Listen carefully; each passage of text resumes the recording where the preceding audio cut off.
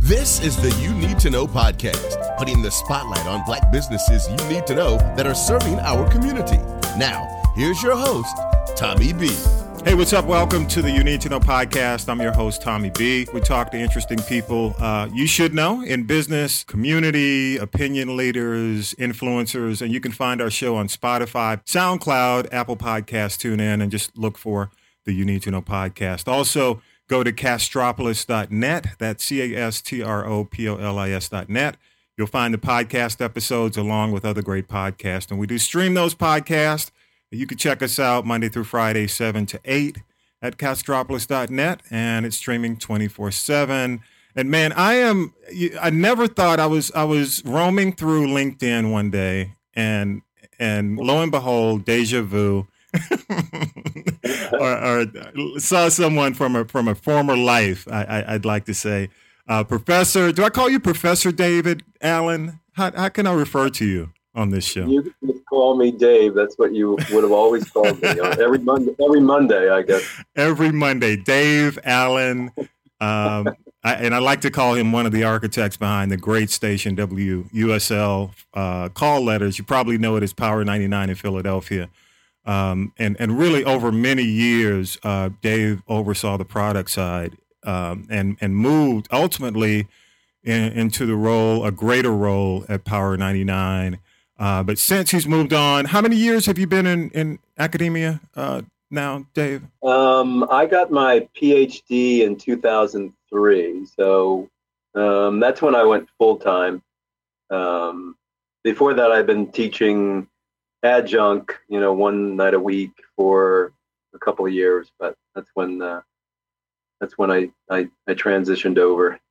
Interesting. Yeah. And not only that, congrats to you on the PhD, Doctor of Philosophy, Mass Comm and Media Studies, Temple University.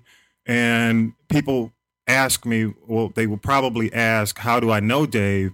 You and I, and I guess we can say in another life almost, we're on every Monday. We did a conference call with a big consultant in America, Urban Radio.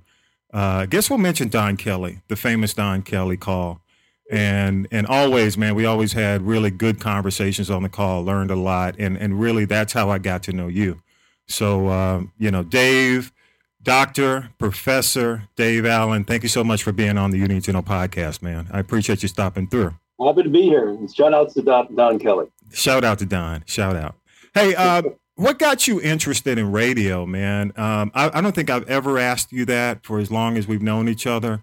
How'd you get into radio? Well, I tell my students, I bore my students periodically on the first day of class with, I was at a small school in Richmond, Virginia, not playing soccer, watching the other guys play soccer and not getting an A in history, which was my major, and thought I was going to be this. And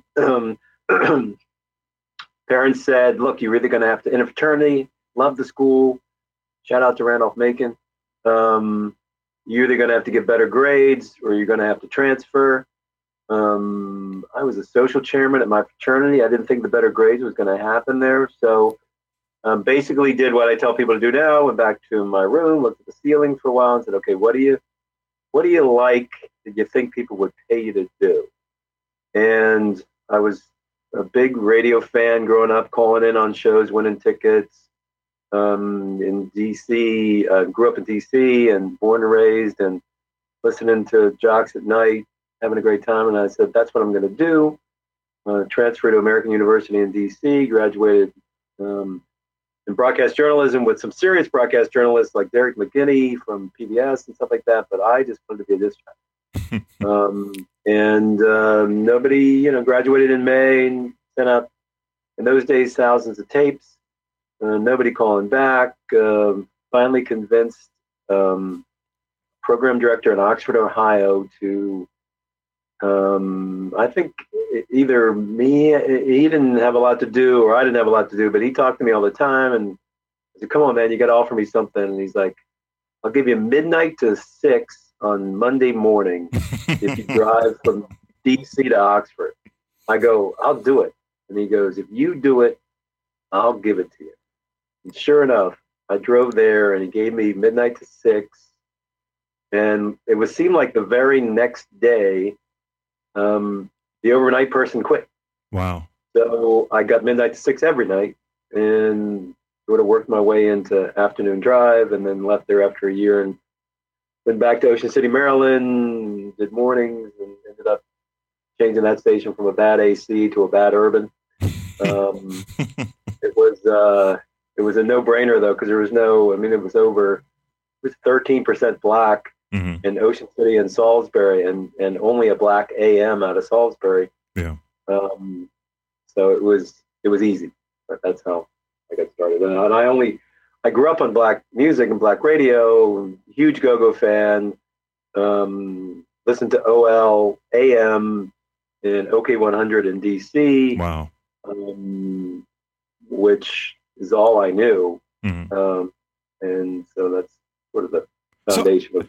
So how'd you shift from the start, which sounds like a lot of how I started in the business as well, getting a foot in the door, somebody quits, and then, an opportunity, takes place and you take advantage of it, to the legendary. How'd you go over to the legendary Power 99? Or was it legendary when you got there? Oh, it was. I mean, Don Kelly and Jeff Wyatt signed that on in 82. I used to drive up from Ocean City and listen to it out of Dover. And then Tony Gray was there, Mike Jackson and Fred Buggs, and BJ in the Morning, who was incredible, and Wendy B and Lady B. And so, but I went from Ocean City, took that station from worst to first, which wasn't that big. It was one book a year, and it was a spring book, and it was pretty easy. And then I went to Richmond because I wanted to go back. Thought I was going to do urban there. Owner changed their mind. 6 months fired. Went to K94 in Norfolk. Brothers started fighting with each other. The brother that hired me, it was the Benz brothers. The other one threw him out. And they wanted to change the station, but they fired me. And then that day, Birch came in. If you remember Birch, and we were number one in Birch. Yeah. So they had to keep the format, but they had already fired me. It was pretty ugly. And Don, Jeff Wyatt actually, and Don, but mostly Jeff Wyatt, before he left, had told the general manager, Bruce Holberg, look, you might want to talk to this kid sometime. He really wants to work here. And sure enough, Bruce remembered that. Don said, you might want to talk to Dave. And I really came here to be Tony Gray's assistant PD. Wow. Because he's going to be PD and do nights. Afternoons, and lo and behold, he had already planned on going to KISS, I think, and didn't tell the station. So they ended up with just me. They weren't sure, but I ended up replacing Tony Q at Power. Gotcha. Yeah. The way we went. Man, you and I connected. I started right around, let's say, late 80s into the 90s. That's where we started. Where was radio then? If you had to give it a description, if you had to describe where radio was in the 90s. Black radio was the center of the universe. In any town, especially in Philadelphia. Power 99 and DAS ruled. And shout out to God rest his soul, the Butterball. But best job ever, best place to be. I can't say enough about it. It started getting a little sketchy at the end of the 90s, but at the beginning, 80s and 90s, certainly way before that, which would have been Butter's time, but not my time. It was everything. It's where you found out, your next favorite song. Yeah. It was big on discovery, much more so, than what we're seeing now. What do you think when you take a look? You started radio era 70s, mid 70s or so, somewhere within that. Yeah, I graduated from college in 81. In So I 81? did part-time in, it was 80, 81, Hmm. 79, but then full-time So you in 81. saw radio, you saw a couple of different eras of radio, probably post disco. When the big urbans started to come around, stations going from disco stations to urban stations. But after that, when you got into Philly, had the success with Power, where did you see the big change happen that really had a negative impact on radio? What would you say was the pivotal point? It was the iPod. I mean, I can remember the meeting. Um, I can remember a meeting. I can't remember the meeting Hmm. where somebody had the iPod and said, "This thing is never gonna. It's not gonna hurt us. You've got to work too much to put stuff on it. People you got to pay for it. Radio's free and mobile, and where are they going to know what songs to put on it and all Hmm. that kind of stuff." Yeah. And I literally walked out of that room that day and said, "Life is about to change." Yeah. Um, Yeah. and it did. It did more so not because of the iPod, but radio's reaction to it, Hmm. and then radio's reaction to streaming. Um, Television just did a better job of reacting to the fact that it really wasn't about the box anymore. It was really about what was on the box, and Hmm. they needed to be ready to deliver that on another platform other than a radio or a television set. Um, So what do you think? What mistakes were made? What do you think? Where do you think radio made mistakes? I'm convinced. Well, I know at Power 99, the no rap workday almost killed me when Q102 started coming after me. Hmm. That was a huge mistake. But anyway, the mistake was that the way we treated advertising. First of all, we put bad commercials on the radio, Hmm. and we told the listeners that advertising was bad. We let our disc jockeys say, commercial free, and we'll be back after we pay some bills. And, we didn't market it well. We ran too many commercials, Hmm. and the ones we did run weren't good. And, if you look at, podcasting and that kind of stuff now, they're talking the same thing about podcasting is that the commercials, they need to be live reads. They need to be relevant to the listener. They need to be entertaining. They need to be short.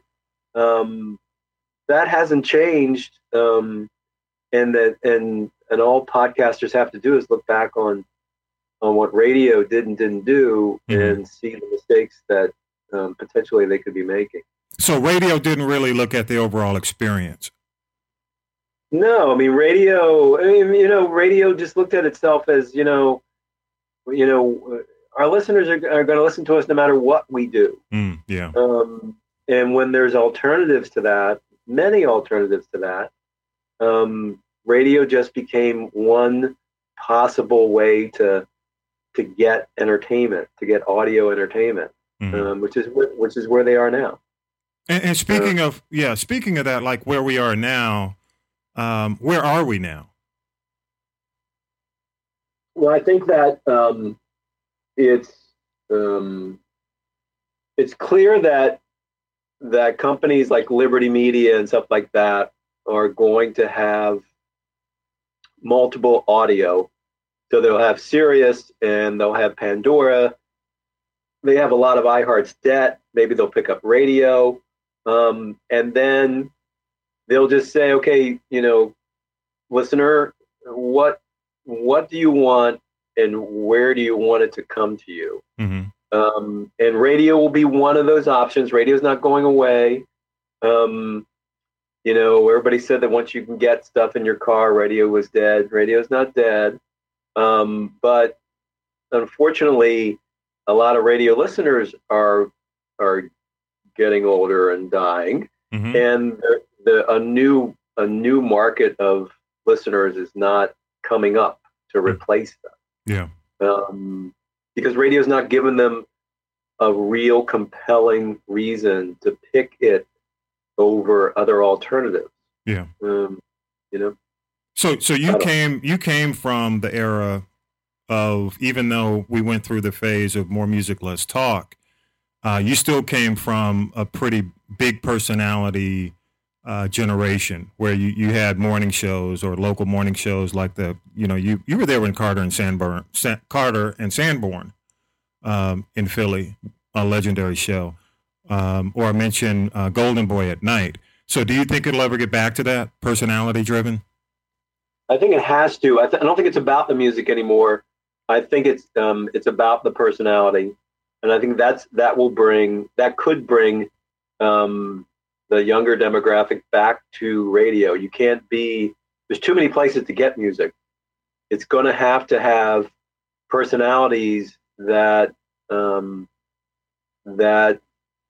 listeners want to listen to, that then can play music that has greater relevance because they're playing it, not just because it's getting played on that radio station. I really think that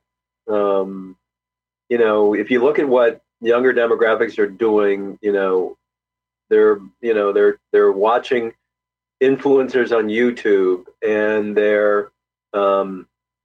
they see some funny bit that's been put to music, mashups and all that kind of stuff. Well, radio could be that, but it's going to have to invest in itself, and I'm not entirely sure it's going to do that. Good point. So let me ask you a question as an educator. How do you prepare, or how do you look at, when you look at the current generation, next generation, the media landscape, do you think academia is preparing the next generation with, let's say, practice versus theory? You come from a pretty practice-heavy background. I mean, you were in the midst of some pretty heavy battles, great experience. Do you think academia is doing a good job? Preparing people to get into radio? Or to get into media in general, with the new landscape, with digital, including radio. Yeah, I mean, I don't think that, I don't talk to anybody about doing anything. If you have to do something, you need to do it. And so I try to talk less and less about myself in class now, because I'm starting to bore myself, not just my students. So occasionally, I started a little radio station. I have a station here on TuneIn that I started for the students, just for them to play with. And occasionally I get, we're going to start doing some play-by-play for sports. And, I had a kid last week emailing me going, "Hey, I want to get into talk radio." I had no idea how to get into talk radio. So I had to put him in touch with some people that are working in talk radio, because I don't know how you would break into radio these days. Yeah. So that I think that I'm trying to at least. I teach a course called Music Marketing, which is music and. I used to teach business of recorded music, which I'm totally unqualified to teach. So I found an entertainment lawyer to teach it, because the funny thing is that it's hard to explain to people that when you're doing the record labels were partners on a good day, but adversaries on a bad day, where they're trying to get us to play stuff that we don't want to play. And so although I respected them more than they ever knew, it's hard to teach that. But the music in course is like, look, so music is very important. Yes. You really need it to be part of your life. Yes. Okay. Let's figure out what you can use music with. So music, and for me, advertising and, retail or that kind of stuff. Okay, that's not it. How about health? How about politics? How about, and then I try to connect them with a bigger picture, because students think very linear coming out of high school. I can take math and I take history and I'm going to go teach high school. Yeah. And they get here and they go, okay, it's a wide open world. We're kind of like this big, we're like a big Blue Apron where you're trying to put things together and create a dish that no one's created before that other people will want. And so try to tie things together that, if you can't sing and you can't dance, you can't play an instrument, you can still be in music. And my middle daughter is a prime example. She works for a company called Fame House here in Philly. They're owned by Universal Records. They do swag stores for artists. They have Eminem and that kind of stuff. She manages about 30 stores, virtual stores that are actually in Detroit. Wow. And they have Taylor Swift and she loves it. And, she's hearing about the latest releases because the releases usually come with swag. And so she knows things before anyone else. She works for a record company, but she's still too shy to ask for tickets to shows, but she'll get there. And then so I think preparing them for having music in their life, I think I do a good job at it. Good. But I'm putting someone in radio. I've sort of tried. Colby used to work for me, and now he's the big honcho at Radio One. And I wanted a board op job. I was like, Colby, do you still have board ops? He's like, of course we still have board ops. And I was like, can you give the kid a board op job? He goes, I guess. He goes, it's not like it was a graduating senior. He goes, it's not like a career. Yeah. I go, I know, but he doesn't know what he doesn't know. He's got to get in the radio station and look around. Yeah. So anyway, it didn't happen, but I don't know how, I think that podcasting shows people that at a grassroots level, anyone can have a microphone and put it out there. Yeah. The good thing is that the good thing is that anybody can do it. The bad thing is that anybody can do it. And so that you're competing with everybody. It's like the same thing with artists. Like, you don't need record labels anymore. You can just put your little song out there and you can sell it, and nobody's going to buy it, but maybe it'll get you some shows. And the marketing is really self-serving to me, I guess, but marketing is really the key to yourself and to music now. It's what are you saying and who are you saying it to, and what's compelling about you that they can't get from anyone else, and then just go for it. We were joking about the fact that when we got into the business, we were editing with tape. The tape and the razor blade, the physical tape, and now everything's digital. But the beauty of the digital is the fact that people can develop their own body of work, and it's a lot cheaper. If you compare the cost of having or being able to do or produce a show 20 years ago, you can now do it in your bedroom. So body of work matters, do you think, for students in terms of what they can develop on their own while they're in school? Yeah, we've got a record label here too, but I didn't have the money for a recording studio, and the thing was that we're just a distribution label. We're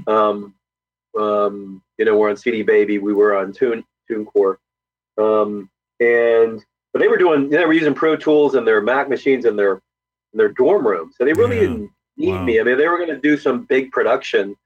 Sure, there are schools that have it. Drexel has a recording major, and even Montgomery County Community College, which is in our county here, has beautiful state-of-the-art studios and the boards with all the slide pots and all that kind of stuff. But these kids are doing this in their room. It's not the greatest quality in the world, but then it's being listened to on not the greatest quality in the world vehicle. Yeah. Little white iPods, the iPods with white headphones or phones. Just iPhones. Yeah, that was crap. So it's like, crap in, crap out kind of thing. It was fine. Mm-hmm. And then if they get discovered, whatever that means now, they can go in, they can redo it and make it sound pretty and all that kind of stuff. So, it's really, the next thing is you got to be an entrepreneur. Mm-hmm. You have to have an entrepreneurial spirit, and just decide, hey, I'm going to just do this. I'm going to figure it out, and I'm going to do it. And if it works, I'm going to do it some more. Yeah. And whether or not it can sustain you, we'll see. I guess. Well, I tell my kids too. I go, do this all. Life changes when you get married and you have kids, and people depend on you for food, and a roof. Do it while you're single. That a couch in a house is actually someplace to live. Mm-hmm.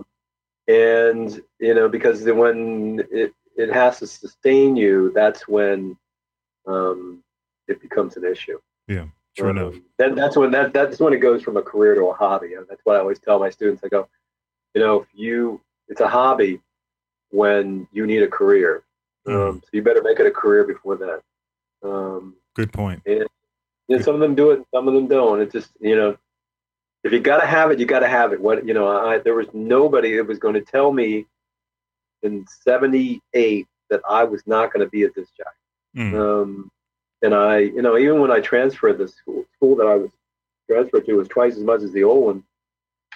I was like, what should I do? I was like, I'll go. I started setting up for a mobile disc jockey company. I started setting up the equipment. And then I was like, wow, I can do that. And then I just bought my own equipment. And then I started doing it myself. And I was awful. But you can be awful at weddings. Yeah. In high school, you just can't be awful in a club. True enough. So what's the future, man? If, considering where you've been, where you are now, what do you see the future being for I guess, you and I came out of radio, but even radio has become audio. So what's the future of the industry? Yeah, I mean, it's, and I've written some papers on this and I've delivered this at conferences. It really now is about audio and video.